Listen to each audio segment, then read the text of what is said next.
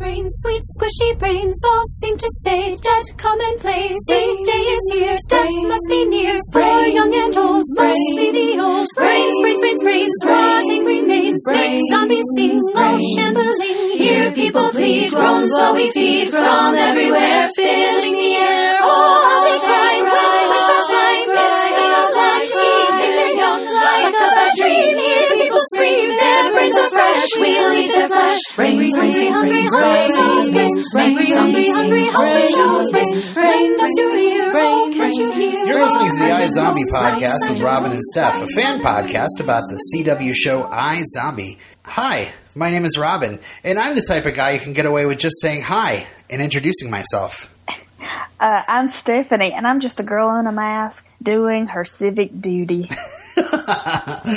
And that is so not the one I thought you were going to do. Oh, really? I thought it was obvious you were going to do thick or whatever. Thick with vengeance or something? Yeah. We do have somebody here who might be thick with vengeance. Hunter, welcome to our show. Hi, I'm Hunter, and there's no hope for any of us. Oh, there really isn't after this episode. Well, thanks for being on the show. So you've been watching from the beginning, Hunter? Oh yeah, big fan. That's awesome. Big DC fan? Total big fan. Mm-hmm. And do you like the comics? Have you checked out the comics? I do. I really like the iZombie comics. In this episode specifically, I'm so glad that this is the episode I got to be on. Because they did the Chris Robertson Mike Allred name.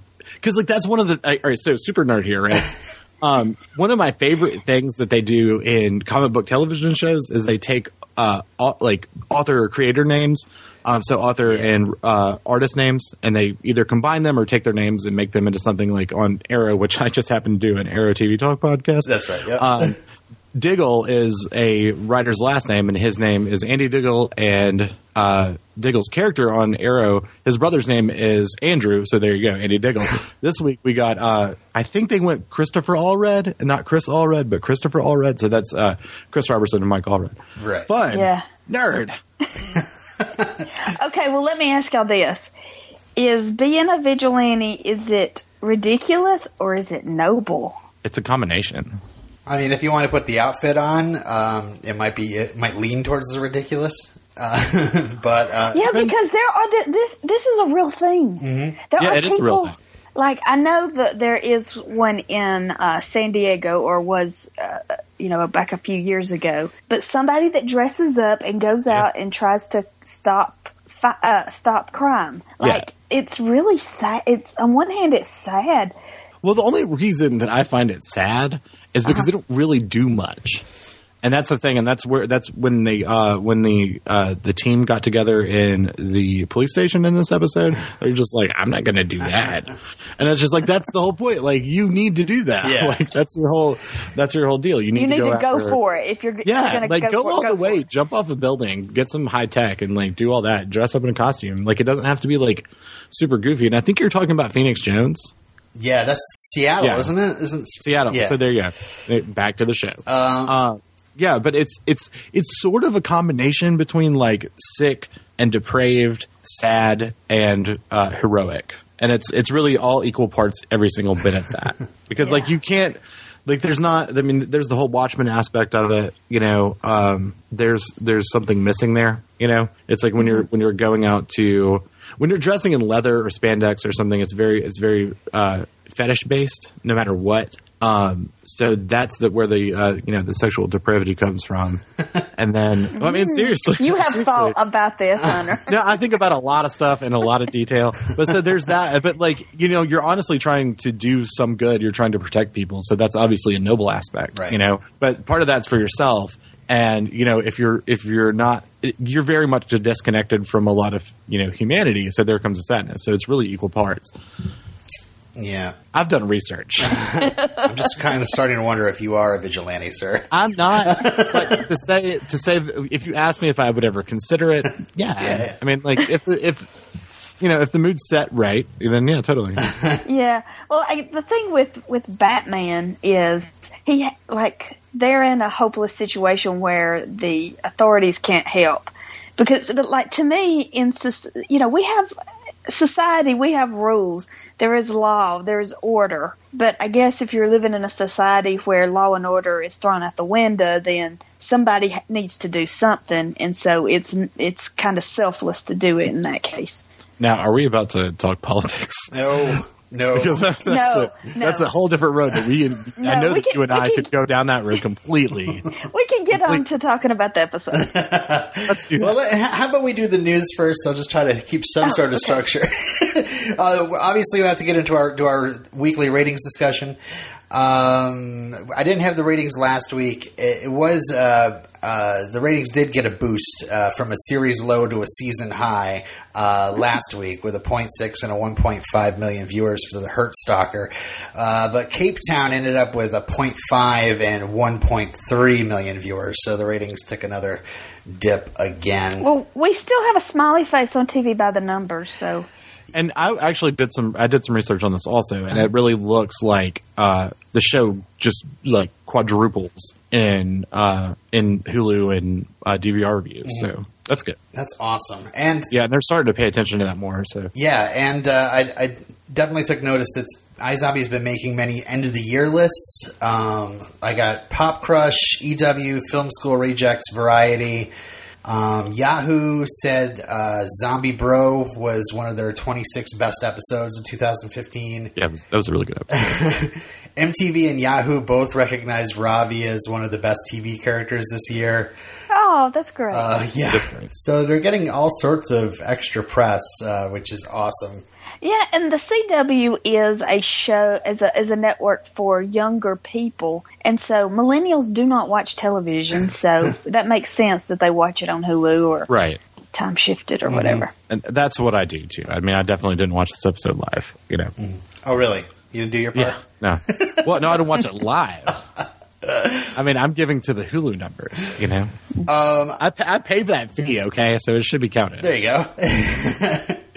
I also wanted to mention that the iZombie Omnibus is out now. That costs you $75 if you get it like full price.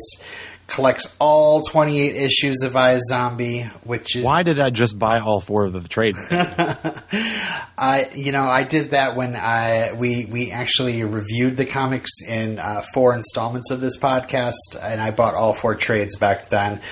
But folks, if you're looking for something awesome to do during the hiatus, buy this omnibus and go back and check out those old podcasts, and you'll hear me and Steph and Ashley actually talking about the comics. I believe Moira and Claire stopped by. It was good times. It seems so long ago. It does. I also have a special segment here. It's called the Corrections Department. Oh no, what'd we do? Well, the thing is, we recorded right after the episode. We watched it live. So, there were a couple of errors pointed out. Dan says, whatever his other sins are, I'm pretty sure the police chief did not mow down any bicycles. Oh, yeah. He said the posting on the forum was written by Liv on Stalker Brain as a means of provoking the cyclist to help her track down the vehicle, or something like that, he says. Yeah, that's what it was. Yeah. I was like, this chief's a real jerk. Yeah, just doesn't give a crap. He's just mowing down bicycles. And I thought that was kind of ridiculous when I even talked about it, but yeah. Yeah, I knew it wasn't right. Why'd you say anything? You let me jabber on? But to be fair, guys, he did seem like the type of person to mow down bicycles on a truck. Yeah, he wasn't a complete upstanding individual. Camille wrote and said, hey guys, that 8 dead zombies thing, pretty sure Major killed 5 zombies at Meet Cute. The other 3 are those in the fridge. So that's what adds up to Vaughn's number of 8. Okay. So I think we thought maybe that might be it, but we weren't sure. And Franzi wrote us and said, I think Regina's knife was actually a cake server, and it was definitely a cake server. I went back and looked at that. Okay, yeah, I knew it was a weird-looking knife. Okay, so let's get into Cape Town, written by Diane Ruggiero Wright and directed by the great Marzi Almas, who has a lot of experience in superhero shows. Of course, you're from Smallville. Oh, yeah. I do believe she directed the Supergirl episode, at least. I know there's several other ones, though. The Supergirl episode? Yeah, the episode, with Laura Vandervoort as Supergirl on the episode. So there was only one? What? I thought she was on the... Never mind. She had an episode called Supergirl, and she was on... But wasn't she on the show more than just one episode? Yeah. Yes. Okay. So I divided this episode into 3, so we could just kind of talk about the whole plot line all at once. I got Blaine, and then the case, and then I have Major. So let's start with Blaine. That's at the top of my notes here. So we start at Shady Acres, and Donnie is freaking out because he has a bleeding guy on his gurney. A guy we find out his name is Drake. Yeah, I was confused. Do we know this person? Nope. Who is this person? Later... Go ahead, Hunter. This is the first appearance from that guy from Secret Life of the American Teenager. That's what this guy's from. Yeah. In your face.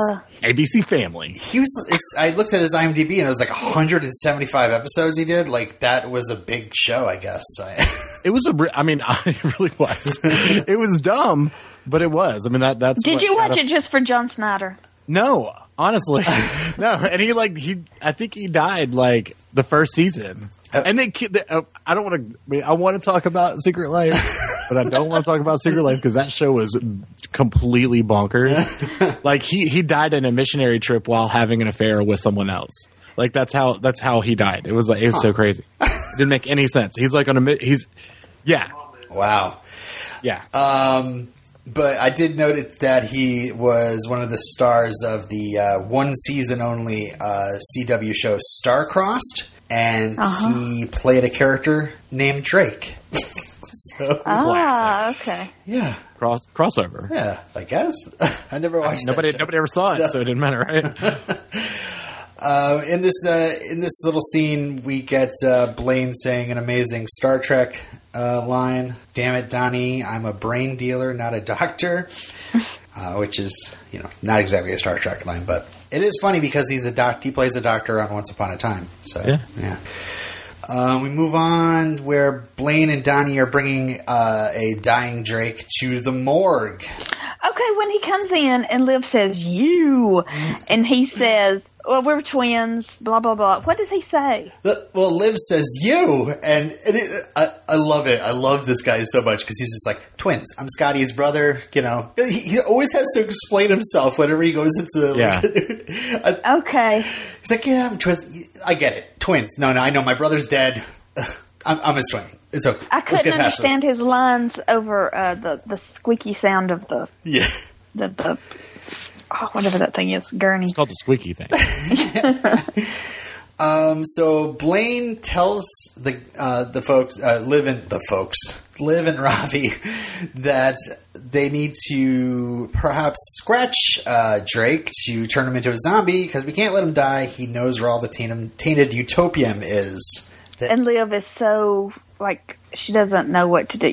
That was great acting because you could see it all over her face. She was so conflicted. Mm-hmm. And Ravi was even like, I hate to say it, but I need that tainted utopium. Mm-hmm. But, that ever-elusive tainted utopium. And let's hope when we finally find this batch of tainted utopium, that it's actually going to be the batch of tainted utopium we need, not waste. One thing I had to note about this scene, I wrote down, would there actually be a stethoscope in a morgue? That's what I was wondering. Do they have stethoscopes in there to make sure their bodies are dead? I would think so, because there are examples of corpses in quotation marks coming back to life. I saw it on CSI once. Ooh. I love the fact that also another great Donnie line where Blaine's just like, we got to scratch him and we'll get the tainted utopium. You just scratch him and that way we'll get the drugs off him. And Donnie's like, and he'd be alive as well. He's got more importance than just. Like Donnie's worried about his welfare, not just the utopium. So, what do you think? Should Liv have scratched Drake? Was that a good idea? She had to. Yeah, given the information that she had at the time, I would say that the answer would obviously be yes. it's this whole life that she's conflicted about having and putting out into the world. Is that people like it's such a bad thing. They have to, I mean, come on. They have to eat brains, and where do they get the brains from? From people. So what? Everybody's gonna die eventually. Like, just. At least they're not going crazy and just eating everything, But who knows if this guy's going to not go crazy and eat everything. But also, I mean, with what Blaine is doing at the funeral home, I mean, I don't know if it's been completely spelled out, but it looks like, he's taking brains from the corpses. Yeah. Which, I mean, there's no harm in that. They're already dead. Right. So, I mean, like, if he's giving them brains, what's the big deal? Well, I mean, it's a whole violation of their bodies, and maybe some people might be unhappy about their family members being treated that way, but yeah. Nobody has to know that. I know, but it's still not a good thing. And for the greater good, it's for the greater good, because it's keeping the zombie outbreak, from just chaos. And I know, but what if he can't get if he can't afford, if he doesn't listen to Blaine and doesn't get those brains and decides to go crazy? That's on Liv. So Liv can shoot him in the head. Yeah, but what if he kills some people first? Well, I'm just saying, maybe she shouldn't have. I don't know. Maybe I just have a different worldview, I guess. I guess so, yeah. All right, well, let's go on to, we're back at Shady Acres, and Blaine is giving the great Team Z speech to Drake, which is great. And Drake, I wrote down, he's joined the Scott Bakula Hair Club for Men, like many zombies do when they first turn. Probably nobody understands that joke, but you know how, like in Quantum Leap, that joke. I totally understand. Thank that joke. you. Yeah. Yes. It's been too long since I've seen Quantum Leap. Well, I mean, Scott Bakula, he's had this nice, sandy brown hair, and he's got this white streak over like the front of his bangs there. Yeah. I've been watching a lot of Quantum Leap. Okay. You gotten to the leap home yet, though? Oh, I just actually did, just recently. I've been actually watching along with my cousin's podcast, the Quantum Leap podcast. Robin has a cousin podcaster, too. Yeah, it's great. That makes sense. Yeah. I mean, we do, too, right, Steph? I guess everybody has a podcasting cousin. Yeah. I like that Blaine explains what zombies are to Drake. Like, the Dawn of the Dead, you're the ones on the outside of the mall. Okay. And that was funny too, because he was totally like, Jack from Secret Life was like, yeah, I get that. I'm cool with it. He also looked like he had a 44 and a 23 tattoo, which are like, if I'm not mistaken, those are Michael Jordan's numbers for when he was a baseball player and from when he was a basketball player. Oh, interesting. I'm not sure if that was intentional, but I kind of hope it was. I was wondering if that doesn't make any sense. Were his real tattoos or not? Because he had a tribal one on his. I don't know. I mean, he looks like the type of guy that would have that, like the tribal tattoo and the 23 and 44 tattoos just randomly on his body. Yeah. But I mean, I don't know. Was he that large on Secret Life of a Teenager? He's a large gentleman. He, in one episode 2, he danced by himself in his room, and it was the goofiest thing that I've ever seen. And he did it like 3 or 4 times throughout the show, and that's why it makes me think that they were not taking themselves seriously. But whenever I see this guy, I picture him doing this like completely stupid dance like by himself. He's like, oh yeah, dancing to some music, just completely awful. It was fantastic. I think we're gonna do that video clip. Yeah, definitely. I can dig that up, man. I'd be happy to. I'd love to post that in our group. And Blaine also, it's like he's got no patience at all to really explain. Like, he knows how ridiculous this sounds. Like, yeah, you got to eat brains, or you start to lose, all the tropes. And the last scene with Blaine is later when Liv and Robbie show up to collect on the tainted utopium, and we get the history of what happened here. This guy, Vic, lost his leg. He's called Pogo. Because he lost his leg in Iraq, Afghanistan. He had a springy fake leg thing. Yeah. Him and his buddy Larry, they swallowed condoms full of tainted utopium, and we're going to go to Ibiza or something, and then they got taking. So here was my question here. Okay, so do we know how the Utopium got tainted in the first place? No. Okay, so honestly, what was going through my head when they were talking about this, like, because I was kind of confused. I was under the impression that the Utopium that they swallowed in the condoms is what caused them to become tainted, and then that was like a whole another level of confusion there. Yeah. Because the funny thing is that the zombie virus has already been noted pretty explicitly that the zombie virus travels through condoms really easily. So wouldn't the tainted Utopium do the same thing? Right. I don't know. Oh, I didn't think about that. So could they be buried but still alive? Oh. I guess Ravi's about to find out. Oh, that'll be so badass. So they, they dig up and all of a sudden a hand comes out. Oh my God. Perfect. I can't wait. Man, I don't want anything bad to happen to Ravi though. No. He's the one digging in the field, man. Yeah. We're not there yet. It's okay. There is some great shots at the end of Ravi with his metal detector in the field, and then Liv standing on the roof. And who knows why she's there? It just looks cool.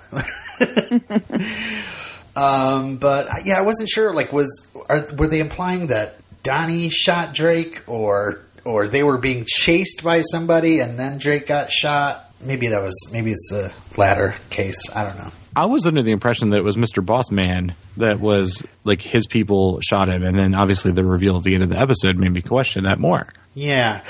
Yeah, and it's funny about that reveal, and you're talking about how we see Drake with Mr. Boss, and he's like, okay, boss, or whatever, and just follows him out the door.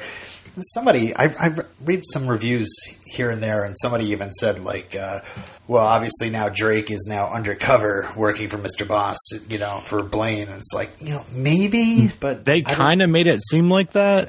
Like, that's kind of what the show was implying. But at the same time, like, he could also have been lying to everybody on our side or whatever. How view our side? I guess I'm on Blaine's side in this crazy mixed world.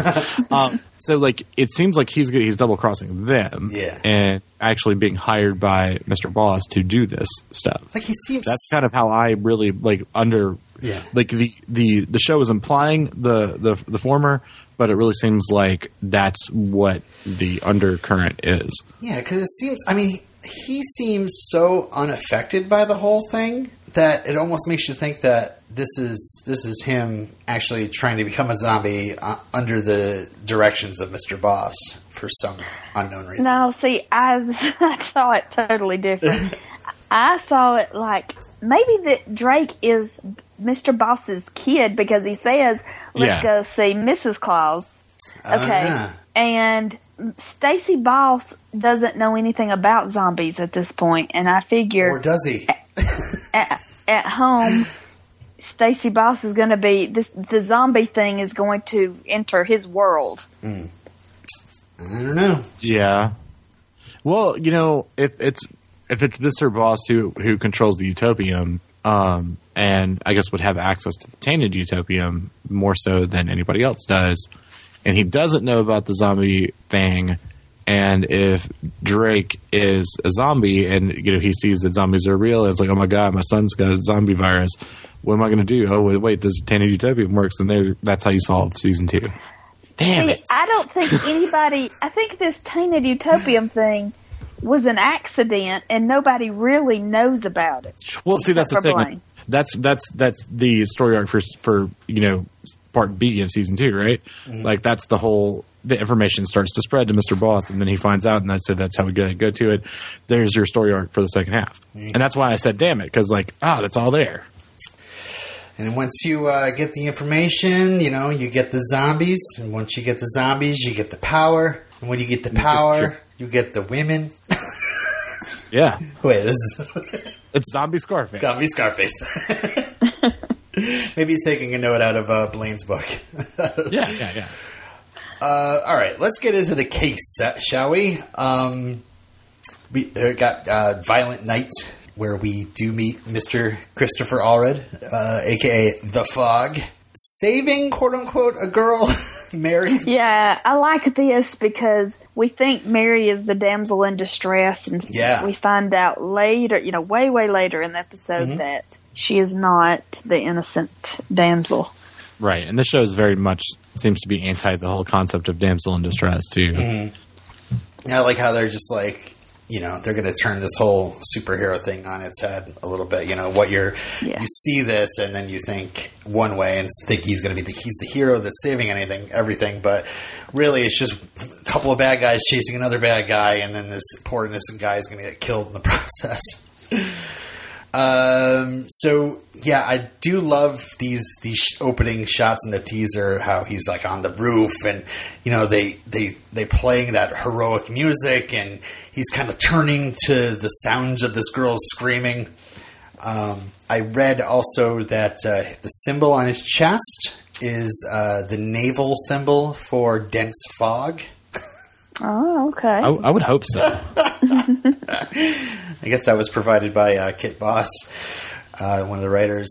And nice Smallville connection. He is this guy is played by Jay Hindle, who was uncredited in an episode of Smallville as Mr. Queen, Oliver's dad. Poor Mr. Queen. Mr. Queen never gets his due. I do like. Why do I keep saying I'm sorry, guys. So there's this cheerful garbage man I like the next morning is just singing "Here We Go Wassailing" as he's emptying garbage. It's just like, that's the happiest garbage man I've ever seen. What's the holidays? Exactly. And it's just the "Here we go wassailing" out of all the standards. I don't know. So we go to the crime scene, and Allred was a shop teacher by day, crime fighter by night. Liv isn't impressed, but Robbie, of course, is mad he didn't know about him. He's always and that goes along with Clive's story. That Clive knows. We know very little of what goes on in Clive's brain, so the police know all about these vigilantes. Yeah, but nobody else does. Yeah. It's great. I had to take a note of Robbie's hair game. I know we didn't discuss the previous scene yet. Yes, I was going to tweet him and ask what kind of product they use on his hair. It's really enunciated here because the scene before, he's being very sleepy. He's got his hair all down in his face, and then they just switch over to this next scene, and all the bangs are immediately up and perfectly styled. I just want to say, if he's listening, really appreciate the amount of work you put in your hair, buddy. I'm sure he just sits in the chair. Yes, true. So Liv has to crawl in the truck to push the body forward into the body bag. Because he's not going to wait for the fog to roll in. Yeah, that was really funny. And in the morgue, Robbie and Liv debate what good the fog actually did. And Liv, pre-brain, is thinking it's just ridiculous. And Robbie says, "Would you say that to Batman?" And then, like some sort of crazed heretic, she says that if Batman were real, she would. Like, what? That doesn't even make any sense. Of course Batman's real, and B, why would you say that? Well, and, okay, also, in the last episode, they point out that, I think it's when Robbie is explaining the way the brains affect Liv, to Major, that the last brain will hang around until she ingests the next brain. Mm-hmm. Right. And so she's going to eat this shop teacher's brain, so they're wondering, which will be the more dominant trait. It'd be a really boring episode if it was the shop teacher. Yeah, no offense to shop teachers. Will she be rappelling down walls or making a spice rack? And yeah, this scene has some great inside jokes. Of course, Raul Coley is a gigantic fan of Batman. He's just relishing this episode. He just loves it. You could just all these lines he's delivering when she goes to cut the hero sandwich, and he accentuates the word hero. Of a hero. And the spice rack thing, I don't know if this is true or not, but Diane Ruggiero Wright tweeted that Rose actually made Raul a spice rack with the words "Hollywood Bad Boy" engraved on it. So, I don't know if that's true or not, but that's hilarious if it is. Oh, yeah. And they work in Vancouver. Yeah. So after lunch, Ravi is checking out the utility belt. We have our carabiner hooks.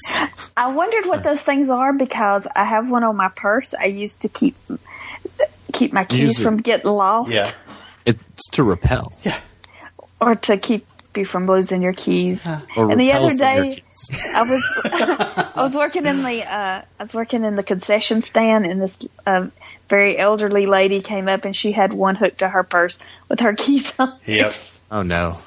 I'm old. Yeah, if he was a classic shop teacher, he would have had use for that, using like a big ring of keys next to his hanging from his side, you know. Yeah, teachers do. So a carabiner hook. Okay, so I know what that is now. Mm-hmm. A giant marble. Yeah, I love What marble. is that? Is that like for people to get tripped up and fall? Or to get... I think what it was supposed to look like initially was like a smoke bomb, like a smoke pellet. But the fact that, like, just visually it kind of has that look of how Batman smoke pellets. But then it's just kind of like, oh, it's a marble.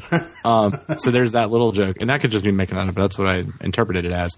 The other part is, yeah, you can throw it at somebody, obviously, or, to throw it at their feet and trip on them. Okay. Yeah.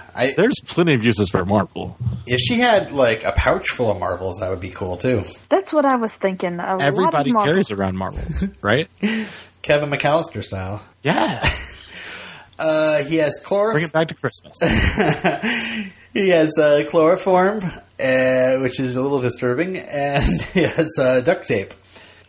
And then when Clive comes in, she comes out from just eating the sandwich. And her demeanor is completely changed into, Oh, my God. I mean, just the whole I make time for justice. And then Robbie's face like, yes. And he says, no personalized spice rack. Oh, amazing. This is one of those, like, moments in iZombie where I just want to put it in a frame and put it up on my wall. Yeah, and I'm sure you guys talk about this all the time, but she's such a fantastic actress. Yeah. Like a friend of mine and I had this discussion on like Halloween. The fact that she plays literally a different character plays a different character literally every week is really just fascinating, and does it extremely well too. Yeah. Well, really, she plays 3 characters in this episode because she's still on the stalker brain. She's Liv, and she's Chris Allred. Yeah. Is that right? Chris Allred? Yes. Yeah. Okay. So Clive and Liv go to the Santa's village where it's Mr. Boss's outfit here, and the outfit that he's wearing, of course, is Santa Claus. And they're there because the muggers, Carlos and Jerry, were identified by the victim, Mary, and they both actually work at this place. And this is kind of brilliant because if somebody is kind of like a underground criminal, that you either expect them to keep a low profile and for nobody to really know about them. But this guy is trying to be, I love how the main villains of iZombie are all mustache twirlers, and sweethearts too. Yeah. I mean, yeah, this guy looks like he's such a nice guy. Like I don't know if Vaughn is a sweetheart. Nah. Kind of a jerk.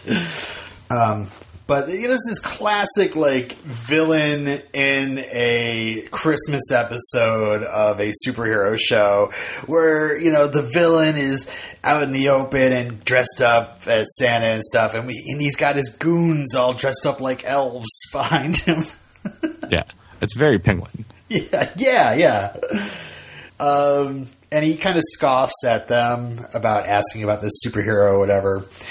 And that's when Liv sees somebody doing tic-tac-toe in the midst of a car window and sees a hashtag in this hashtag. Yeah, and Clive delivers that line great where she says, well, how do you get in touch with hashtag? Well, you hashtag.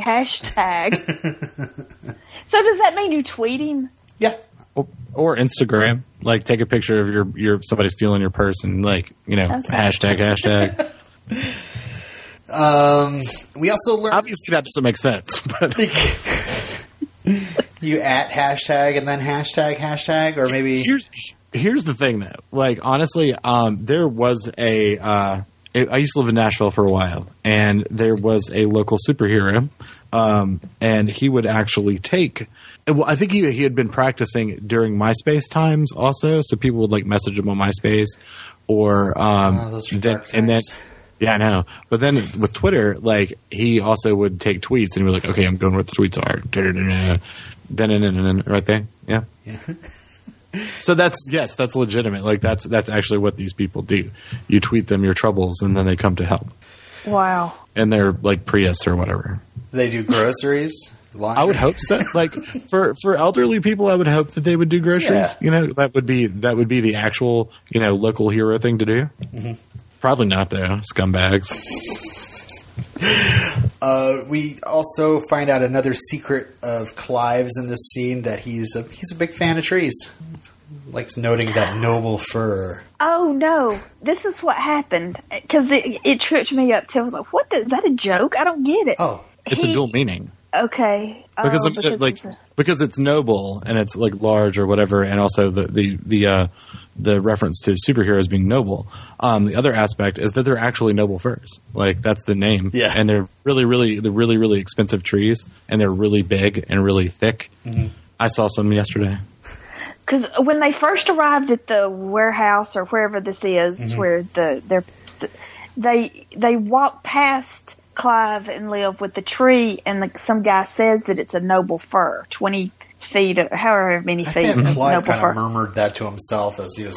And then at the end, when they discover one of the muggers in the tree, and Ravi says, we don't even know how he got up there without people seeing him. And Clive says, 20 feet of noble fir or whatever. Mm. So you're saying he's not a tree fan, or he's just repeating what he heard somebody else say? Yes, he's repeating what he heard earlier. Okay, I thought he was just repeating himself, but I could have been just taking notes and not understanding. Yeah, it took like the second or third viewing for me to catch that. Again, back to the mustache twirling. I love Stacey Boss's line here where he's like, "Wouldn't want them to learn the truth about me, that I'm not really Santa." Yeah, that was great. And we have a nice little scene where Robbie's trying to figure out Liv's superhero name. Oh, gosh. Mighty Whitey. Yeah. Super Dead, Mighty Whitey, Dr. Power, Dead Power, Dr. Dead, Snow Woman, and Old Scratchy. Yeah. And then she says, "This city needs more than a symbol." And he says, "Just keep saying stuff like that. I'll follow you around and take notes for the graphic novel." Oh, yeah. Perfect. So, yeah, we find out that from hashtag that he was fighting the fog, basically just because he was mad he wasn't going to be on the super team, and, bigger marketing opportunities with that. And, I mean, that's a fair assessment. Yeah. And they bring all the superheroes in to find out that there's a shipment of guns, but there was zero plan. Okay, some of those names were kind of lame. I guess you just get lame names, but some of them were amazing. Gray Area and Superfly. Yeah. Blue Swallow. So is that supposed to be kind of dirty? I think so. Yeah. And Liv says, listen to Clive. He's your Jim Gordon. I'm not your Jim Gordon. He's not your Jim Gordon because he's his own man. Yeah. Yeah. And then Kavanaugh's face when he walks into that room is great too. So we go to the next chapter, which is great. One Tree Kill. Because Robert Buckley was on One Tree Hill. Yep. And we're back at the Santa's village, and that body, Jerry, is strung up in that noble fir. And he has a matchbook with Mary's address, and he's, these are definite things that Mr. Boss is famous for: slashing throats and no witnesses, basically, no people that could possibly inform on him.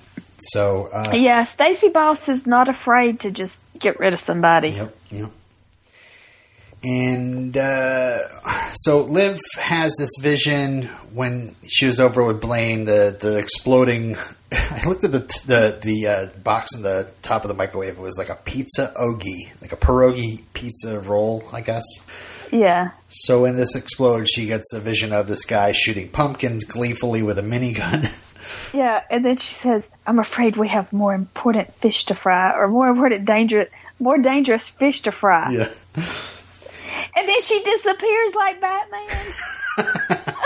Or Angel. Yes. Yeah, well, Angel definitely owes it to Batman, I think. But that Carlos, they're looking for Carlos, who might be going to his cousin's house to get insulin, and Liv wants to go after the guns. Clive tells her to wait. But when Kavanaugh interrupts them to say Mary, the victim, is taken, Liv disappears. And this is just such a great... Oh, it's hilarious. Like, you first see her up on top of the warehouse, and the truck goes by, and she's gone. And she's, like, either on top of that truck, and we find out she went underneath the truck. Yeah, and I like that music. she rappelled down from the bottom of the truck. For like half an inch. Yeah. 3 inches, yeah. And just that quick, like, she drops, and then she's gone. And, so Carlos in the interrogation just basically, lets us know about the high-stakes poker game. Mary robbed them. They were chasing her, blah, blah, blah. Mary murdered the fog. So she wasn't a innocent damsel in distress. No. Mary murdered the fog. Mr. Boss is murdering those guys. So at the warehouse, this gun deal is going down, and Liv knocks over a soldier, and that's when all goes to hell. But Liv does a pretty damn good job taking these guys out. It doesn't hurt that she's can't get hurt, though. Right. Yeah. But in the midst of it, I actually forgot that she couldn't.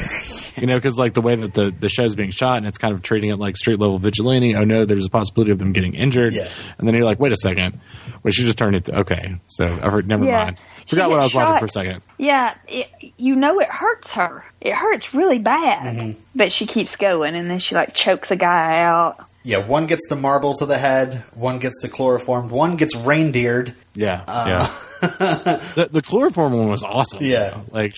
Boom. And then the rear naked choke, too. That was pretty sweet. Breaking out those MMA moves. Yep. But when she gets shot in the back, that's when I was just like, yes. She goes, I don't know. You guys want to do the honors? No? What? I'm not sure. When she goes full on zombie, what she says? I'm the nightmare before Christmas. Oh, yeah, that's right.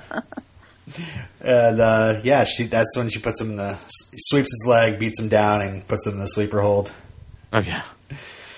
But this Mary is tied up, and we go to commercial. It's like, Mary, why you bugging? Because basically she just saw Liv go full on zombie, but it's okay. She's a bad guy, and she snow globes Liv to get the gun deal money. And when she goes to shoot her, that's when Mr. Boss intervenes and shoots Mary. You're welcome. Hey.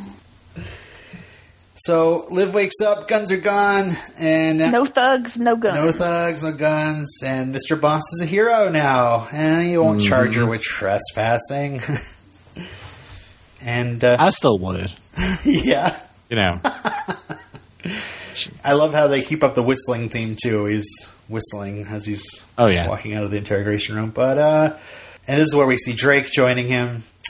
But here's one of our first heartbreaking moments of this episode. It was Clive super pissed. He said not to go in, and she did, and he's kind of blaming himself because she's not a cop, and they've been doing this. But he's been treating her like she was. Yeah, it's just his irresponsibility. Yeah. And we've been questioning that, too. I mean, how many times she's in an interrogation room like she's Castle or something, Yeah. I mean, she's a medical examiner. She's no writer. I guess she's got more of a right to be there than Castle. Yeah. How does Castle ever get any writing done? I don't know. Ghostwriters, probably. Yeah. He says, I brought it on myself. You and me, this is over. And that's all she has. Yes. This is her justification for eating brains. She's like, I've been raised to help. She also has justice on her side. And that's that's honestly a part of like that end scene of her standing there. It's like, well, I've been sitting here all day. I've been like, I could see that route being taken by her, hypothetically, as like doing the whole vigilante brain. Right. But obviously that would only last for a month, but still. Yeah. Or a week or so. I'm thinking month because of comics, but it's a week for TV. Yeah, that's true because it did wear off in jail pretty quickly. So it's a few days. So yeah, Clive is like, sorry, Liv. And I got a quote here from Rob Thomas. He did a great interview with Watcher Kristen from E! Online. And he's talking about Clive possibly finding out what, if he's going to finally figure out that she's a zombie. And he said that it's the genie you cannot put back in the bottle. Once Clive knows, he knows. And we can never play those fun beats of Clive not knowing again. So it's very much a topic of discussion in the writer's room. And we're going to learn that Clive has some insights that he isn't necessarily sharing with Liv. We'll hear about some of that soon. But if you think about it, just imagine you're a Seattle cop and you're working with this pale blonde psychic. It would take a lot for you to go, oh yeah, she's a zombie. So. Yeah, I'm really digging this stuff that Clive knows that we don't know he knows. Mm-hmm. Or these things about Clive that we don't know. Yeah, I like when he surprises us. Yeah. And I thought the tree thing was a surprise. Maybe it wasn't. Like Game of Thrones. Yeah. Yes, exactly. Okay, a drink of coffee, and now it's time to talk Major. Okay, I do not like to see Liv and Major fighting, and we have to left over from last week, more fighting. Yeah. I don't like them. Like as an item, I just don't like them. Why? I don't know what it is. And especially in Major this season, he's just always very he's so dramatic. Mm-hmm. And it's so grating. Like he's a fine actor and the character's fine, like aside from her, but like I cannot deal with them together. It just oh my God, drives me crazy. I was definitely concerned about how I felt about Major after this episode, but I mean we'll talk it through. This first scene though is the fallout from Liv discovering texts from Rita. So it looks like since we last left him, she must have woke him right up in the middle of the night and admitted, I used your finger to open up your phone, but look at this, And they fought for like 5 hours until morning. And he does seem like the type to exaggerate, though. Yeah. Like, let's be honest, and say he might have been exaggerating with the 5 hour comment. That's true. Well, exaggerating Major. The argument is just going around in circles because she is not rational. You think so? Well, he's not rational. I mean, you're right. I mean, there's the zombie brain there, but like at the same time, like, yeah, you have to explain yourself. Like, there has to be some sort of explanation there, and it's not like he's not keeping secrets. I mean, he is keeping secrets, but he's totally different secrets than this. He's not seeing Rita, Gilda, what's her name? Sure. Probably both. He's not seeing her anymore. He's telling her the truth. Mm-hmm. But he's leaving out the whole aspect of, like, guess who she is? She's a person that wants you dead and works for this company that you're completely after. Like, there's a whole lot of, secrecy there that would need to be addressed before there could be a trusting relationship between the two of them. And he's like coming off as the holier than thou, like saying, oh no, I'm totally innocent here. Mm-hmm. Everything I do is okay. And it's like, well, no, it's not, Major. You need to go sit in the basement. The whole thing is, they're like, it's constantly coming back to like, is this the brain talking or is it, is that you? And I understand it's probably something he's still getting used to or whatever. And she says it's both, and she's got a right to ask what's going on. Yeah, she screwed up and kind of went about it the wrong way, but still, he's keeping secrets, and it's hard to see Major act like this, knowing what we know about him. Yeah. I did take it. Go ahead. It's also that allegory of, the woman's being emotional. It's like, you're just being emotional. You need to calm down, woman. Yes. And it's like, no, that's not okay. That's not okay at all. Yeah, is it your time of the month now, honey? Is that what's going on? without putting it bluntly, that's exactly the argument that he's making. Yeah, it really sounds a lot like that. And I just hate seeing Major like that. And by the way, I did take a Twitter poll about the texting. Does Rita know that she is texting with Liv? Which I did tweet to Leanne Lapp about that too, and she ended up retweeting it, so that's cool. We had 75 votes cast, and 64% say yes, Rita knows, and 36% say no, she doesn't know. So, interesting. Where do you stand, Robin? I think she knows. I think it's irrelevant. Like, not that it's a good question, but I think at the end of the day, she would do the same thing either way. Mm-hmm. You know? I don't know. I think I think she, the way she was portrayed, in what Major was saying about her to Liv, and then she had to hear from Liv secondhand, it didn't sound like her at all. Like, she's desperate and she threw herself at him. I don't think she's like that. She definitely is a seductress, but we saw what went down. Yeah. Like, we saw that relationship in its entirety, and that's definitely not what happened. Mm-hmm. Like, she did not just throw herself at him, and it wasn't because he was in a dark place. Like, that was the person that, that the whole workout scene, yeah, right? Like, that was even post the two of them's like sort of official breakup, right? Like, with yes. Rita and Dude, like, that's so. He went back. So. There was something like that. That broke the ice. The workout scene. Yeah. I can't remember. Like, I'm piecing things together. But there was something after, like, he was like, I'm through with you, right? Yeah. So, that's another ticket against Major in that aspect. Mm-hmm. But, like, he's totally lying about it. We saw the whole thing. Like, there's no throwing at anybody. No. She was a little forceful, but... Well, she came on to him. But, like, how are you going to demonize somebody for, like... No. Expressing their attraction to you, like that's not throwing themselves at you, and where's the responsibility? Like, there's responsibility on both hands there too. And it's I like, just think that you can't use that argument. When she heard that she was being portrayed that way, she was like, "Yeah, I'm going to make him suffer." And I know that him and Liv are together, and if I start sending things, perhaps Liv will answer. And the way, I forget what Liv texted back, but it definitely isn't like Major wouldn't. He had been like pushing her off constantly, so I'm sure he wouldn't have texted back like, I forget. What's up? Who dis? Yeah, something like that. Yeah. Anyway, so side note here, you're just talking about all things Liv and Major. The crime scene, we have a little snippet where. Liv is trying to justify her actions to Ravi, and he's just so irritated that he's like, I don't even want to hear it. So, because the stalker brain is still hanging around. Yeah. The other aspect is that he was hearing it for if we're going by Major's exaggeration, 5 hours. Yeah, and it's none of his business. He knows it's none of his. He doesn't want a part of it. Please don't put me. He's friends with both of them. Yeah. Yeah.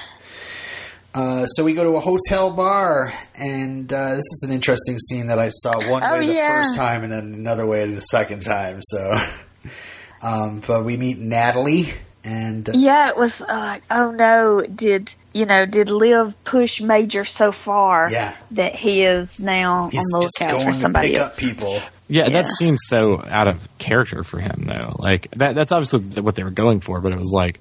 Okay, well, obviously, then he's like, what are they going to make him, like a true scumbag? Yeah. But that's not, see, that's what I first thought, and I don't know, did you guys just think that totally, or, because that was how I first thought, but the second time I realized that he's just going after another person on the list. Right. Yeah. Well, it was weird because obviously the show was trying to make you think that was what was happening. Like the first way was happening. Yeah, like that's obviously what they were trying to go with. But at the same, because they also didn't preface it with like, oh, he's going after people again, because like it's been so long. Yeah. But there's you kind of had to think like, well, that you had to question that motivation because there was like, really, like he's going to day drink and hit on randoms. That scene came immediately after the fight. Right. Yeah. And I really like that actress. She was on Two Broke Girls, and she's really funny. Yeah, this is Brooke Lyons. I looked at her IMDb. She did lots of TV, but she recently, if you want to see her, did 3 episodes of The Affair Don't watch no, thank you. I'm not into the second I season. don't even know what that is. First season was enough for me. It's an interesting idea. Is it like The Slap? Possibly. I don't know. I never what saw that The is. Slap, but I saw the first episode of The Slap, and that was, I mean, like, it was bad, but it was so fantastic. Because, like, it was literally, the whole show is based on, like, one character slapping a child. right. And it was hilarious. Yeah. Isn't it Siler, too, that slaps him? Yeah, yeah, so He should have did his little finger it's like, you twitch. dumb kid. You've got his something head I off. want. Brain. Back to brains. Okay. Yeah. So, yeah. So this, they have some cutesy talk, and then this large guy shows up, and she goes off to meet him. So, we find out later she's a zombie hooker. That was probably a zombie John, I'd say. No, it was their zombie pimp. You think so? That's what I they thought kind of. That's what it kind of seemed Blaine like. would have been her pimp. That's what I'm They thinking. made that seem that way too. Who knows? No, I think Blaine is, because, okay, We've never seen his pimp game, though. We've never seen Blaine's pimp game. But Like, we just. she says that she was a call girl who got turned by a guy that slept with her, and then the next morning welcomed her to Team Z. That's her exact line. Like, that's a Blaine that you're supposed to think of Blaine. Right. I think she was there at this hotel bar to meet a client and then go, sleep. That's so strange. Like, why would they just? That doesn't. From the call girl aspect, it's like, well, you would go straight to a hotel room if they were there. Like, you would come there after they were there. That's just how the logistics of these things work. Like, you go to the bar to be picked up or pick somebody up. Well, every time that's how that pour works. myself out, it depends on. No, I mean, see, like, it's okay. We can talk about it. Yeah. We don't have to, I'm just saying. No, I'm not definitely not afraid of the topic. As a matter of fact, I really liked the positive portrayal. Totally. Of there's no like the only thing that's tragic is the fact that she is now a sex slave. Yeah, she was totally in control of her life. Yeah, she made a ton of cash. She did what she wanted to do. Traveled. Work a little bit. And whatever the other part was that I don't remember. It's the fact that you did all this photography or whatever. But it's the fact that now she has to do it to live or to not lose herself. It's that you have to do it. Yeah. It's like you're not making the choice, and then therefore that's where it becomes problematic. Mm-hmm. So yeah, I got a double dose of full on zombie mode in this episode because we see her go full on zombie when she stumbles into Major tries to stop her from killing herself. He's like, "Don't kill yourself. I was going to kill you for you." Although technically that's not what he was doing. No, he's the boogeyman. Apparently, that's what he's freezing him. Yeah, he's taking care of him, waiting for the cure to come. Mm-hmm. But before he stops her from killing herself, he's watching her put up her Christmas decorations. He's in her garage going through her old photographs, like some creep. Yeah, but it just shows that she's not a person, but she has a productive life. She's a she's an almost human being. Yeah, almost, yes. So, she starts talking about, she didn't want to live anymore. She's been on nun brains and dementia brains and hunter brains for some strange reason. Wait, me? Are you loaning out your brains to people? But what it helps, and I don't understand. I guess it's because of the fight, but why Major is having such a hard time understanding Liv? Well, I mean, this is the whole relationship thing, right? Like, you talk to your friends and you talk to other people and you gain perspective on your own relationship. So that's what it is. It's like you're too emotionally involved with the other person in the relationship. So that's a very much more difficult conversation to have. And obviously you want to understand that person, but it's so much, you're so invested in it, with what you want and what the other person wants and not understanding completely. So there's that communication breakdown. Yeah. But then having somebody completely outside of that, like your Yoda, to sort of like clarify all of that. Yeah, I do like how you put that because, again, this is another place where I was like, oh, really, Major? Because here he is. He tells her all about the list and about Max Rager. He says he won't tell Liv because whatever. He thinks that she'll think he's reprehensible and probably go off and get herself killed. But he's also, feeling empathy for Natalie and what she's going through. And that makes him understand Liv more. Liv more. Liv more. On the other hand, it's like, why isn't he getting this with Liv in the first place? Why does it take another girl to help him understand the love of his life more? Obviously, he doesn't really know as well anymore.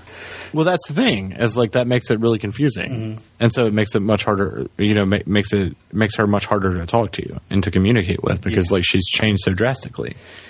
Yeah. So that makes sense. It's like, and then if you meet this other person who's already sort of there, and is able to say, I was a vegan at 16 and I killed an animal. Like that's the most horrifying thing for me, mm-hmm. And to be able to explain like this, this is the work that I do. And then the guilt and shame that I felt as a result of this brain that I ate and this brain that I ate. Like, it's like that really does kind of hit home, mm-hmm. Like that's something that makes it much clearer than Liv saying, I'm on a brain and I can't trust you right now because I'm on a stalker brain, It's like, I don't know what you're talking about right now.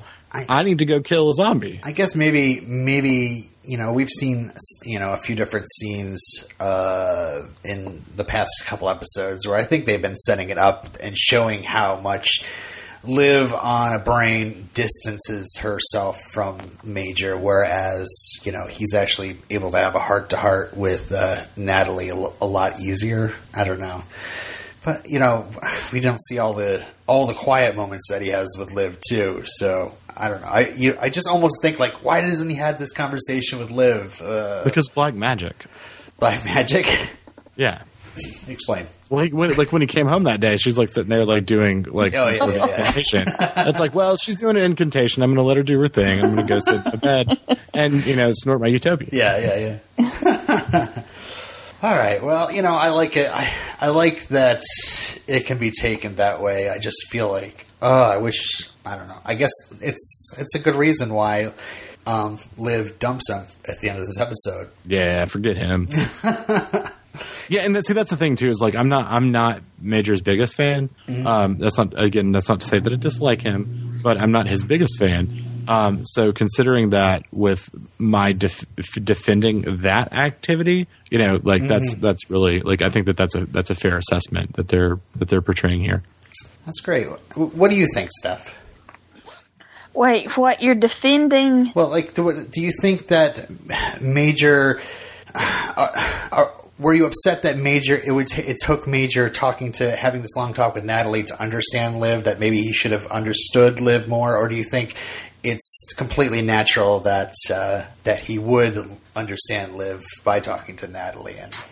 Okay, I see it in two different ways. I see what Hunter's saying, that sometimes you have to step out of the relationship that you're emotionally involved in to talk it out and to get a fresh perspective on it and to see the other person's side. But also, oh my gosh, sorry. But also, where was I at? But also, okay, what do we know about Major? Major is super understanding and sensitive and caring boyfriend. Yeah. Like, that's who he is. And it was a nice episode arc for him to be on. It was just a nice from a writing standpoint for him to talk to this character, mm-hmm. and this was a great character introduced it. But yeah, I think that. So are you mad at Major at all, or are you like, this sounds okay? This sounds right. I mean, okay, in the fight at the beginning that we're seeing, they were going in circles. They were arguing in circles because she was irrational when she should have just said, "I am sorry that I used your fingerprint to open your phone to see." Like, I don't know why she was so mad at him. He didn't do anything. Somebody texted him. He was innocent. He hasn't talked to her. You know, she said you could have talked to her from a landline. What landline? Yeah. What landline? That's crazy. But he does talk to her. You know, like he does talk to her. Yeah. Yeah, I mean, so he does see her. He's not interested in anybody else other than Liv. She has no reason to be jealous except that she's on crazy jealous brain. Yeah, he's living more like a Michael Douglas, Demi Moore disclosure deal, where he's being harassed by his boss all the time. Anyway, we're talking. That is a good. You want to watch Disclosure later on Netflix? I'm totally up for it now. All right. I like that Major's upgraded from freezer to a bigger freezer. It looked like his last freezer. He just barely got Angus in that sucker. But now Natalie got to step into this gigantic refrigerated unit all to herself. It looked like some sort of like she was about to go. I mean, I guess she's going into cryogenic sleep, but not being shot into space or anything. It was like that scene from Scream Queens, where it was like one step down from, Jamie Lee Curtis's great frozen bath thing. I'm assuming you didn't see that. I haven't seen it. Steph? There you go. Yeah. It was just very, they're trying to make it very cinematic, very visually. Yeah. Major says that, he's sure there's going to be a cure, and she says she does not want to come back if there isn't one. So after all this, after Major has this moment with Natalie, he goes back, he's making mulled apple cider, he's ready to, really, really understand Liv now. And be the old Major that she was used to. But at the same time, it was the old Major, the sort of I'm just understanding to be understanding. I don't really understand. Yeah. And that's ultimately why I think she pulled the trigger on it, because it was you don't really understand. And it's I get and I appreciate that you're, at least attempting this, but it's you don't get it. Don't act like you get it. This is something that's never going to change. And I think he really didn't understand how important that job was with Clive. He seemed to be taking it as she's eating brains and it's terrible because she has these terrible visions and terrible personality traits, but she's eating brains because she can help people. Right. And so when he's like, oh, we'll get you some, I've heard some synthetic brains are being made. We'll start getting you those. And it's then I'll just be a zombie eating brains and not doing anything. I might as well die. His offer to help doesn't show that he's understanding anything. Right. So that's, you love who I was. You tolerate me now. This is the new normal. We belong with our own kind. Dang. Harsh. By the way, I thought this scene was going to be I saw this was towards the end of the episode. I was like, oh shit. Major is making apple cider in Liv's apartment, and Liv's going to come in, and then guess who's going to walk in right after her? I always think that whenever they're there. Yeah. She never goes home. This is when it's going to happen. This is when it's going to happen. This is when never ever. She never goes home. She just she just stays at the office and works on the Max Major. Why can't I say that? Max Major formula, or at her real house. Yeah.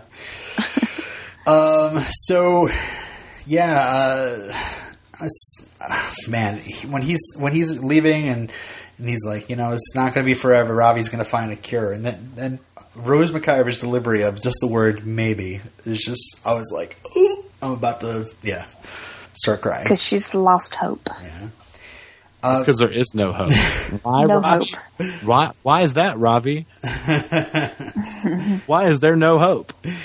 Well, the next, I wanted to talk, put that on hold. Wait 1 second. I have another quote from the big Rob Thomas interview talking about Major and Liv. And he said, when I got my first job in television, it was on Dawson's Creek. Yeah. And the first lesson I learned was to get into a scene late and get out early. And the second one was happy couples make for bad television. I know some shows have pulled it off, but particularly on a show about young people in their 20s, there's just not so much drama in playing a long, happy relationship. He says that he definitely likes them together, but wanted to show in these past episodes what a challenge that relationship would be. So, But that won't be that big of a deal. Why's that, Ravi? So we find out that the rat that was supposedly cured, New Hope, reverted back into a zombie after 162 days, which is about 5 months, right? Womp womp. And the crazy thing is, I immediately thought of Liv's first conversation with Blaine and grumpy old Liv, where she's convincing him to help her find that tainted utopium, and it's like, well, what if the cure didn't work? And yeah, the cure is not going to work. These Blaine and Major are soon going to be turning back into zombies again, which is awesome for Blaine storylines. But man, Major, it's gonna be hell. And Liv's gonna be like, hey, we can date now. Yeah, but it's like, nah, I don't want to date you. I don't want to be a zombie. Season 3, and just Robbie's last line is, "If hope is indeed lost, what's left for our zombies to live for?" Right. And I wrote down another one of the reviews that I read was from I09, and their headline was, "For the holidays, iZombie decides to destroy all hope." Yep. And I have so real. I have one more quote from Rob Thomas. He says, to answer, will there ever be a cure? He says, season 3, just a straight medical examiner show. Yeah. He says there can be. He says there are spaces in between the cure not working and it working perfectly. There's room in between those two things. So, 3 episodes from now, we will not have completely cured zombieism, but there will be developments on the cure front. So that's like any medicine, really. I mean, like, they never are real cures. Like, the real cures you don't give to the patients, like, because you want them to keep coming back. You know what I'm saying? So that's like the same thing. Yeah. Politics. Yeah, see, I thought they cured diabetes like 25 years ago. Oh, they did. They just wouldn't give it to people. Wilford Brimley. All right. So, anything else to say on this episode? I mean, I really enjoyed it. Yeah, it was fantastic. Yeah, I like Liv as a superhero. Yeah, it's one of my, it's up there. Mm-hmm. I think the season 1 finale, like those last 3 episodes, and then this one. So good. I'd like to sit back and do a rewatch or something and just kind of see where I'm at with what actually is my favorite episode, because I really should have one, but I don't. You know it's this one. Yeah, this one's really good. Just accept it. I do. I was very, very excited about seeing Liv in this as a superhero. I mean, I saw the publicity shot and I freaked out. And I did enjoy seeing her be a superhero, but I don't know if She was really good at it. She was. But I don't know if I'd want to see that every week. I know it's something. No, of course not, because that's not what the kind of show this is. Yeah, exactly. So I'm glad we did it, and but I'm looking forward to the next Brain. It's just fun to see. I mean, man, Tatiana Maslany is an incredible actress, and she gets a lot of credit. I really hope Rose McIver gets the same amount of credit, because she's doing some great work on this show. We miss Michalka, though. Oh, yeah. Her and Leanne Lapp both missing from this episode. But we got some Blaine, so... Yeah, Blaine's good. Do you want to stick around for feedback, Hunter? You know what? How long does feedback take? Oh, probably a little while. I don't think so. I would love to, but I don't have the time. That's fine. But I do have time for justice.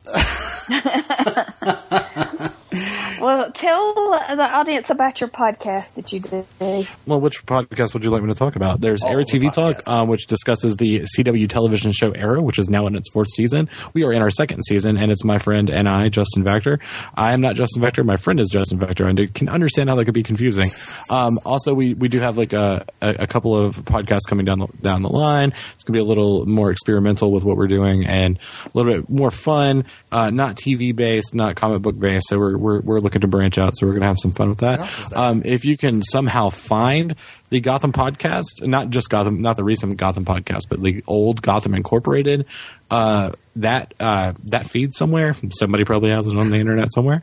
So if you can find it, get a hold of that, let me know. Because I would love to listen. You're looking for it too? Yeah, I have no access to it. And you can tweet me at twitter.com/HunterCamp or Instagram at IamHunterCamp. All right. Well, thank you, Hunter, for being on our show. I really enjoy this show. I enjoy iZombie. I am pleased as punch to be welcomed onto this wonderful podcast from the two of you. Yeah, and I would love to come back for any times. Yeah, anytime. Because I would. This is a show that I would do. Oh yeah. But like for so long, like most of the people I know, like were not watching this show, and like so there was nobody I would have like started with. But I'm glad you guys are fighting the good fight, and I want to be back on more episodes. Okay. Okay, you will. Okay. Thanks. We will talk to you in season 2, part B. Hey, perfect. We'll hashtag you. Hashtag. All right. See you later. Bye. Bye, Hunter. Okay. So let's get on to feedback. What do we want to do? We have emails. We have a voicemail. We have Facebook comments. We even got iTunes reviews this week. I just gonna get it all out. What? Oh yeah. Who posted an iTunes review? Oh, we'll start with iTunes reviews then. Start with that. Not exactly all about Cape Town just yet. We'll let people pat us on the back for just a couple minutes. Hope you folks will stay tuned in. It'll be awkward. Okay. But thank you to anybody who gives us an iTunes review, and please just keep them coming. We love it. Only 5 stars, only good reviews. Okay. Well, I'm not humble about it at all. I don't want people talking bad about me. Okay. It hurts my feelings. It really does. We're very sensitive. Yeah. We are sensitive podcasters. Yeah. Before you type it in, just say, would you say that to Batman? Would you say that to Batman? Okay, so Rob MS Uni. Rob, he wrote, excellent podcast. Just found your show. I'm an over-the-road truck driver, always on the lookout for good podcasts. iZombie is one of my favorite shows right now, and after listening to the second season episodes in one shift, I'm hooked on this show now. Looking forward to interacting with the Facebook group. Thank you, and brain appetit. Thanks, Rob. Stay on the road. The next one is MC Ha, and that person says, listen up. This is a great podcast. The hosts are warm, funny, and always entertaining. They have some great guests. If you like iZombie and or puns, you'll enjoy the listen. Oh, yeah, that's something I was going to ask during the episode is like, what would your superhero name be? And I know I came up with mine over on my other podcast, the Defenders podcast, and I just basically stole it from another superhero and said that I would just be the Punisher because I sometimes bust into puns and I lean into them really hard and it's just grating on everybody around me. That is so true. I don't know. I would be boring. I don't know. Boring. I'd bore people to death. I don't know. I do hear about you a lot is that accent. So, how about just the accent and just have some sort of like grammatical accent as your... I don't know.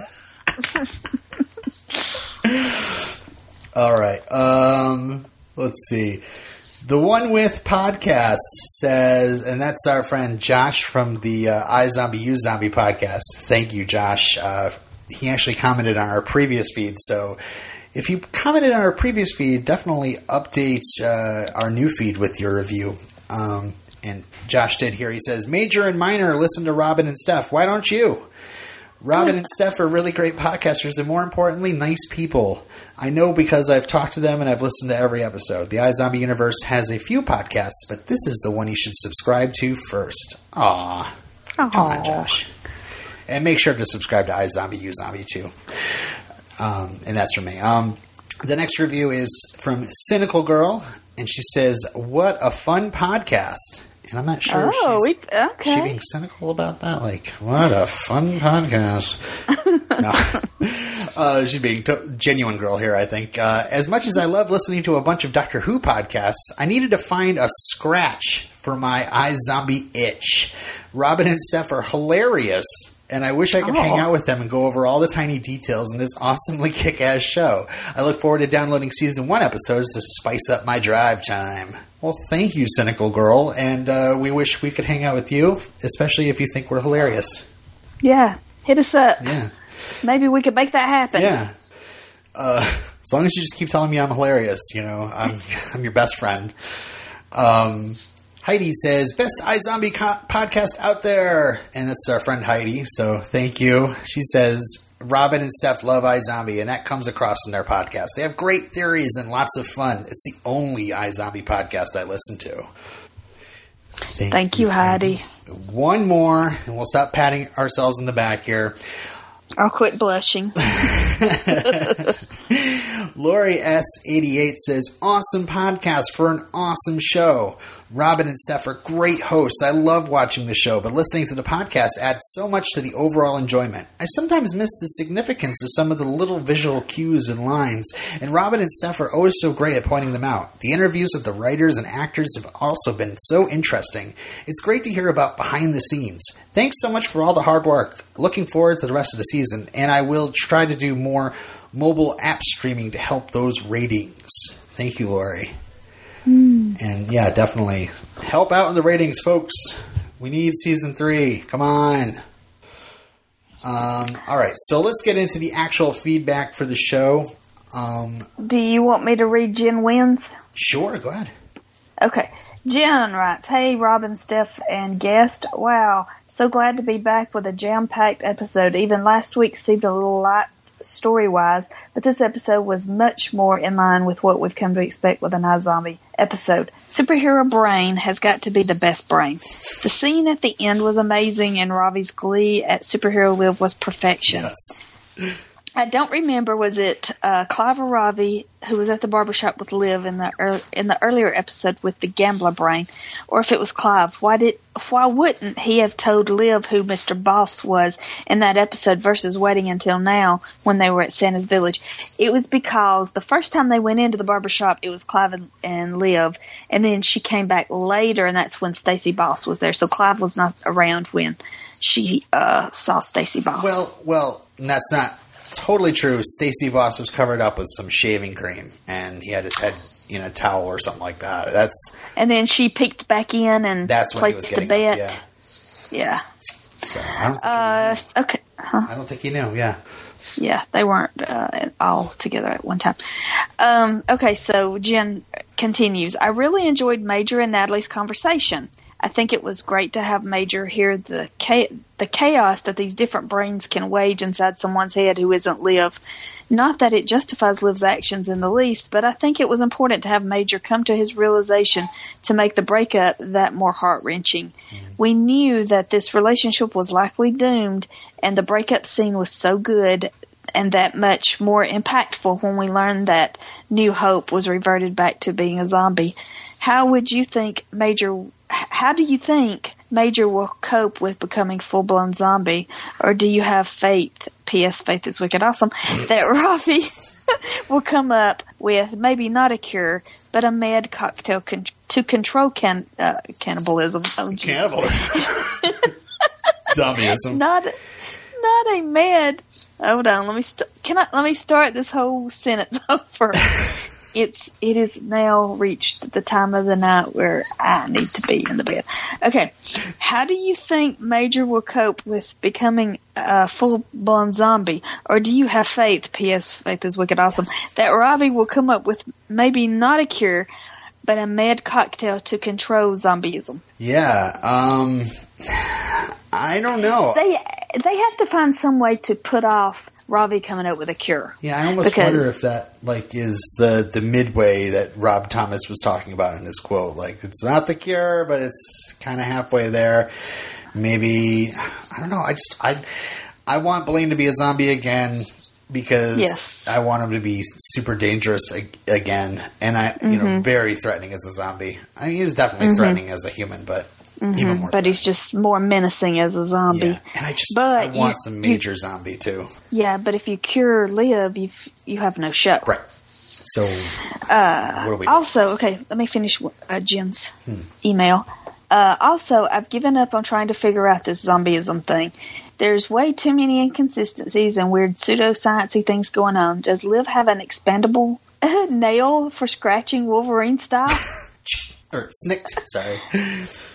Last week still didn't answer my questions about what Max Rager is using the zombies for. Just test subjects or developing a zombie army? If the DNA between humans and zombies is so different, why would they use them as test subjects? But that's sort of what I got from last week. But that's even too much for me to say SOD. Suspend your disbelief for those uninitiated. So I'm going to I'm just going to ignore it all and hope it one day gets explained.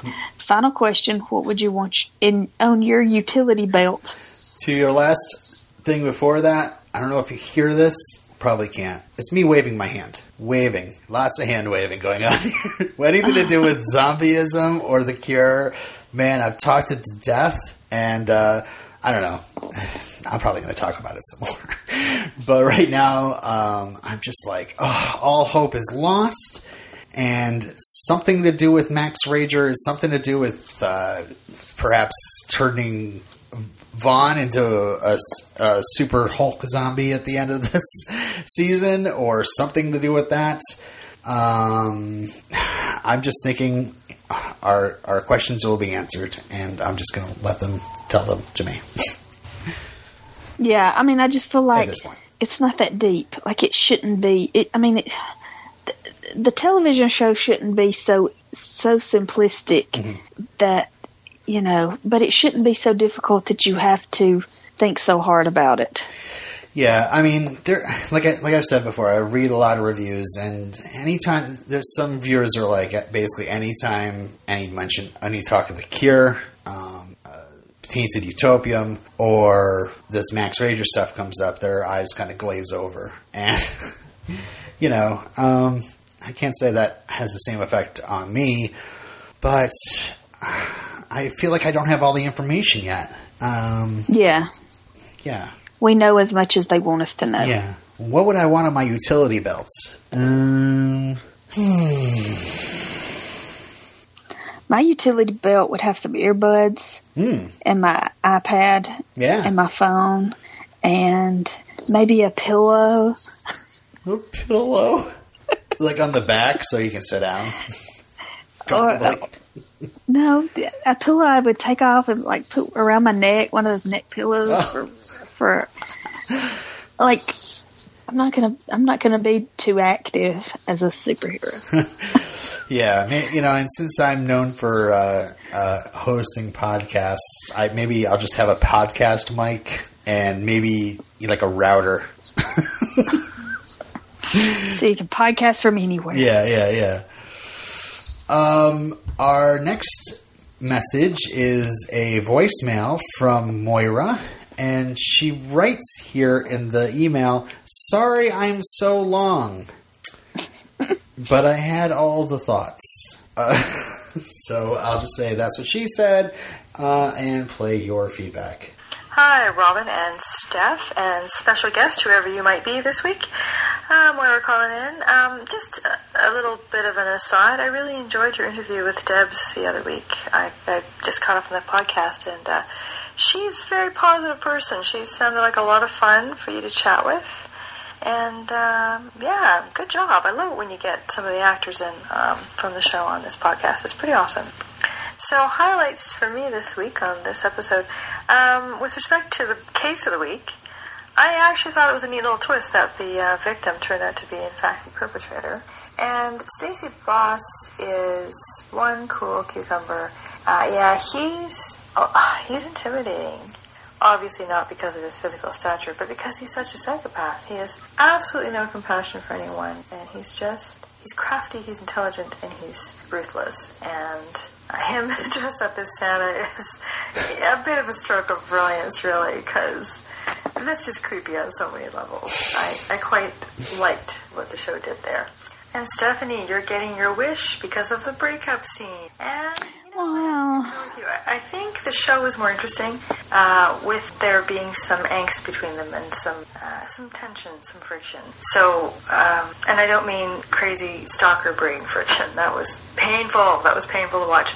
But anyway, having the two of them broken up is probably for the best. I think it just makes the show more interesting. I found Ravi absolutely adorable when he was geeking out over the Cape Crusader guy's utility belt. That was so cute. Ravi's geeky moments, whether it be about magic or whatever it is, you tweak it. He's just so cute. He's so adorable. It's one of my favorite little gems, little bites to nibble on in every episode. A notable absence of Peyton in the last 2 episodes. I miss her. I'd like her back. Just putting in my 2 cents. That's just on my wish list. Thank you very much. And, hey, enormous reveal at the end with respect to the rat. So, this means we're now waiting for the other shoe to drop. We're waiting for both Blaine and Major to revert back to the zombie state. Oh my god. Wow. Which makes Liv's comment about like should stay with like all the more interesting, doesn't it? Because they may yet end up as a zombie couple. I don't know, which might make Stephanie horrified. I don't know, but maybe that would be better than all this crazy friction and angst. Anyway, finally, the breakup, so to speak, between Clive and Liv, which that's really interesting. I wonder where they're going to go with that. I mean, is it possible that it lets the show be a little bit freed from the case of the week because we're going to get to see interactions with Clive in a different way, maybe? Or maybe not. I mean, Liv has to eat a brain every week, so I guess she's got to solve a case, but does she solve it without Clive? I don't know. It'd just be interesting to see where the show goes with that. I'm not quite figuring out what they're going to do. I'm not good at predicting where that's headed. But it made me sort of sad when Liv said, that's what gives her a reason to carry on, to be able to bear, I guess, being a zombie. And you put that in contrast with our hooker zombie, who, when she started really painting a picture of what it was like for her, it was unbelievably sad and depressing. So, yes, live without a purpose would not be a good thing. So, yeah, they've left us on a bit of a cliffhanger, haven't they? Which is good, which will make me keep watching. So, yay, all good. So, overall, I like this one. It ramped things up a bit. So I'm going to give it a decent rating. A good, solid... Let me see. I'm going to give this one 8.5 zombie hookers on ice out of 10. All right, till next time. Bye. All right. As usual, we'll raise that to a 10. Thank you, Moira. What are you going to say? Yeah, I mean, it's not that I enjoyed seeing them breaking up. I didn't enjoy seeing them fighting, and I didn't enjoy seeing them breaking up. And it's not that I hated seeing them together, but I guess, like Rob Thomas said, a happy couple on television is a boring couple. Mm-hmm. Yeah. So it just wasn't as satisfying feeling. I didn't have as much of a satisfying feeling seeing them together as I had expected to. Yeah, and you wanted him to be a lot more understanding too. Yeah. But oh well. We have some Facebook feedback on our Facebook page. Robert wrote, "What a great brain of the week! Super Liv looks great in her outfit. Robbie was pretty excited. No spice rack then? LOL. I rate this episode 9 hooker zombies." Wow, lots of hooker zombie ratings today. And Robert, like Moira, I'll raise that 1 hooker zombie, and now it's a 10. So there you go. Let's see. Oh, I was going to read Marissa's. Marissa left us a nice long feedback in the Facebook group. That's facebook.com/groups/iZombiePodcast if you want to join us. Marissa says, iZombie certainly left us with a lot of things to discuss during the winter break. Diving into this episode, Blaine created a zombie hooker. I'd love to say that's a new low for him, but sadly, it doesn't really move the needle. If she's getting paid in brains, I wonder how much Blaine is charging her clients for those services. You can't blame her for wanting to end it all. I really enjoyed their interactions with her and Major, even if he should really be talking about it to Liv. So it's one more body for the enormous freezer until the cure comes. Speaking of which, New Hope is back to being a zombie rat. Apparently, Blaine and Major should enjoy being human while they can. Although I guess this will lend some urgency to the work on the cure. In the meantime, Liv faces the consequences of her going too far with the case when Clive cuts her loose. I would be just as devastated as Liv. Maybe this will be the catalyst for Clive finally finding out about Liv being a zombie, although I doubt it. There's way too much mystery still for Clive and Dale to explore, to waste it on getting Liv and Clive working together as they appear to be in the trailer for the next episode in January. Reeling from the news from Clive, Liv breaks up a Major again. I am holding out hope for these crazy kids to make things work, but I'm thinking happily ever after won't be anytime soon. At least Major knows why this time. And finally, Mr. Boss continues to be chilling. I wonder if he knows about zombies has guessed that Liv is one. It seems like something a crime overlord might know about his city. One last comment. See, I don't feel like he knows, but he's about to find out. Yeah, I think he knows. All right. Oh, okay. Oh, our first disagreement. We don't disagree. This is one last comment. If you have time and can find interested people, I'd love to hear iZombie podcast roundtable about this season so far. I know there are other good podcasts about iZombie. I just don't have time to listen to more than this one, so it could be fun to hear what others think. Hey, listen, Marissa, you're just ordering us to make podcasts because you don't want to check out some other ones. Well, listen here. I suggest you do check out iZombie, Use Zombie. I think we're... they like calling us their sister show on their show, and that's fine with me. We can be sisters, I guess. But I think they're a good companion. I love listening to them after I'm done recording ours.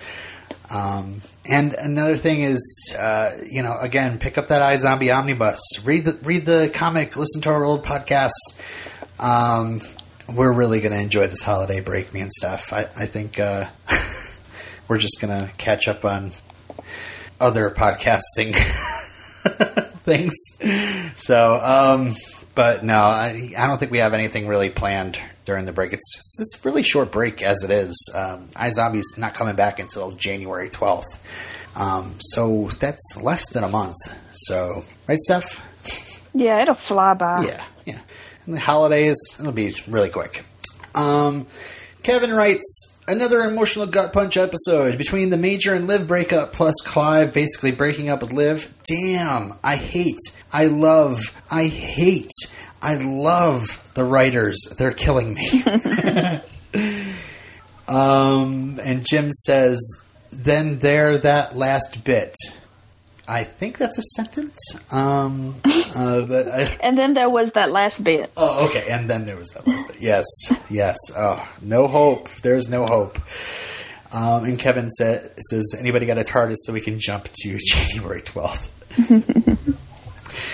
All right. Well, thank you, everybody, for that awesome feedback. And I appreciate all you that are still listening now, and appreciate an extra long iZombie podcast episode before we go into this long winter break, which won't be very long at all.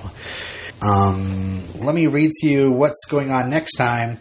Like I said, the episode premiere is January 12th. And I did count out the episodes. Episode 10 is that episode on January 12th, and we have 19 episodes. So I counted out the week, and it looks like if we don't take any more weeks off, our Season 2 finale will be March 15. And just think how quick that'll come.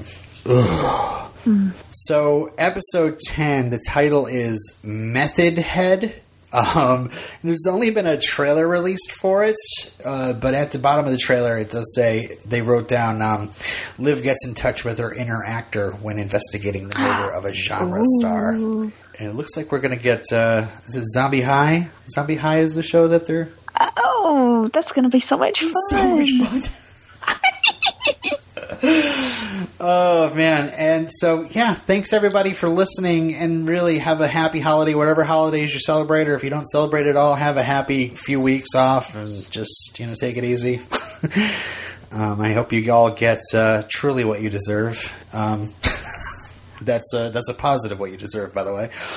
Steph, anything else you want to say to the listeners before we sign off? Mm-hmm. No, I don't think that's it. No? Okay. Steph has no words for you. All right. Well, Steph, you and me, this strange podcasting relationship, it's over until we come back in January. Okay. Bye. Bye. The iZombie Podcast with Robin and Steph is created under a Creative Commons Attribution Non-Commercial No Derivatives 3.0 Unported International License. That means you can share it all you like as long as you link back to us. But please, do not change it or sell it or trade it for brains unless you're going to give us some. Our podcast logo is designed by Dee Sheehan. You can find her work at behance.net/Deanna Sheehan. Thank you for listening to our show. Obligatory contact information in 3, 2, 1, go! You can follow me on Twitter at Steph Smith. You can follow me as well at El Robinero. If you like what we do, check out our other podcast about the Joss Whedon show, Angel, Redemption Cast. Find us at redemptioncast.blogspot.com. I also have a third podcast all about the Marvel Netflix television series, The Defenders Podcast. Find that at defenderspod.com. Like us on our Facebook page, facebook.com/iZombiePodcast. Join our Facebook discussion group, facebook.com/groups/iZombiePodcast. You can find those links and more on our home on the web, iZombiePodcast.com. Leave us a 5-star review on iTunes. Use those delicious cerebellums and make sure you leave it on the correct feed. We are the iZombie Podcast with Robin and Steph. And we're out. Bon appetit!